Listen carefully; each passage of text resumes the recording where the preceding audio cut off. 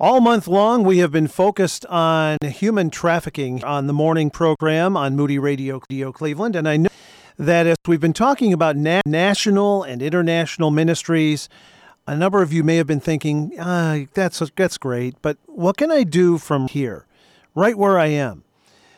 That's why I want to talk to somebody who's doing something right here, right from where he is. Our friend Tom Repke, he's on the pastoral team at New Hope Community Church in Loudonville. Good morning, Thomas. Jumbo, Mark, good morning. Yes, since we have both been to Kenya. Jumbo to you too, sir. Hey, I guess before we talk about some of the resources that you have for us this morning and some of the ways people can get involved in the human trafficking effort to stop this, to stop it in its tracks, let's kind of rewind here and go back to the beginning for you. How did you get involved? Where was your heart touched? When did that happen? It was 2012. You remember I was part of a team that did a bike ride from to Tuscaloosa to Atlanta to raise awareness for Convoy of Hope. But then in January 2012, Louis Giglio and the folks at Passion focused in over the 4 days there in Atlanta on the issue of human trafficking. And what was incredible was they produced a video that they showed each night that they made available online to folks that wanted to leverage it. And so I actually played it in my student ministry each Sunday there over the next 3 weeks. And out of that came the impassioned plea from two of my students saying, we have to do something about this. And so Mitch and Clay and I joined up with a group called Venture Expeditions, who had organized the Joplin ride for Convoy of Hope. They partnered with IJM, and we rode from Cincinnati, beginning at the National Underground Railroad Museum, and ended up at the Lincoln Memorial 5.5 days later, some 509 miles, crazy through West Virginia, leveraging our own awareness, and the team had to raise money. We were part of a team of 23 others who, Rich and Becky, who were from Colorado, and Rich he's sustained a neck injury, and so he rides with a bike that's a recumbent that because he's paralyzed, he's in a wheelchair, and Yaname from Botswana, who's an amazing doctor in New York City, and so all together we leveraged just this personal engagement of suffering for those that are suffering even more. Tom with us. He is the pastor to students at New Hope Community Church in Loudonville.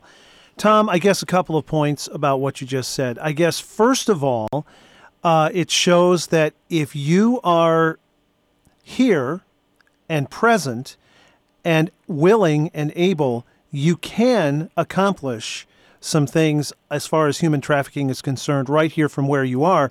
And I guess second is, when we join with others, that effort becomes so much stronger. Right, and that was I think the powerful statement that Louis did at Passion when, and though it was video and though we were far removed, students in a church in Loudonville can say, what can we do? And so it was inconvenient, because it took time and it took money. It took, their effort to train, and the end result was here it is 18 months later, and you and I are talking about it. So we have no idea how God can use something that we've done, in a whole new way. Okay, Tom, some of us can give money. Some of us can ride our bike through those mountains of West Virginia. Some of us can walk and hike. Some of us stand up in the public square. Give us some ideas of some of the things that we can do right here from where we are. Well, coming up on February 27th, Louis and the team at Passion have created an international movement called the End It Movement. And there's actually, and we'll have these links, I'm sure, up on your Facebook. But February 27th, they're asking everyone to simply do one thing: put a red X on the back of their hand, and to wear that red X all day long to just bring awareness and engage people in conversation about the plight of the fact that people are enslaved. That's easy. What else you got? The IJM has a pretty interesting kit on their website that's free. That's called the Nehemiah Night, And basically, with the great story of the Old Testament of how Nehemiah rebuilt the walls, there's a great 90-minute kit there that local church can download and walk through. It's a time of prayer.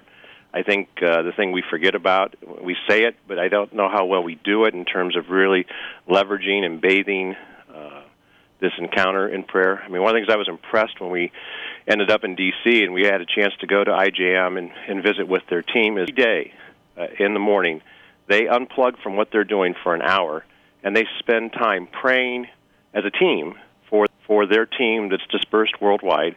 And I was just humbled by that, because you don't think of an NGO, sort of an engaging nonprofit that's not really a church or not really a ministry per se, of saying, no, we're going to stop and do what we're asking other people to do, and really encourage them with prayer. So I like that, Tom, because we've heard from International Justice Mission on a couple of occasions during this month, during the Free Them Today campaign, and it sounds so far away.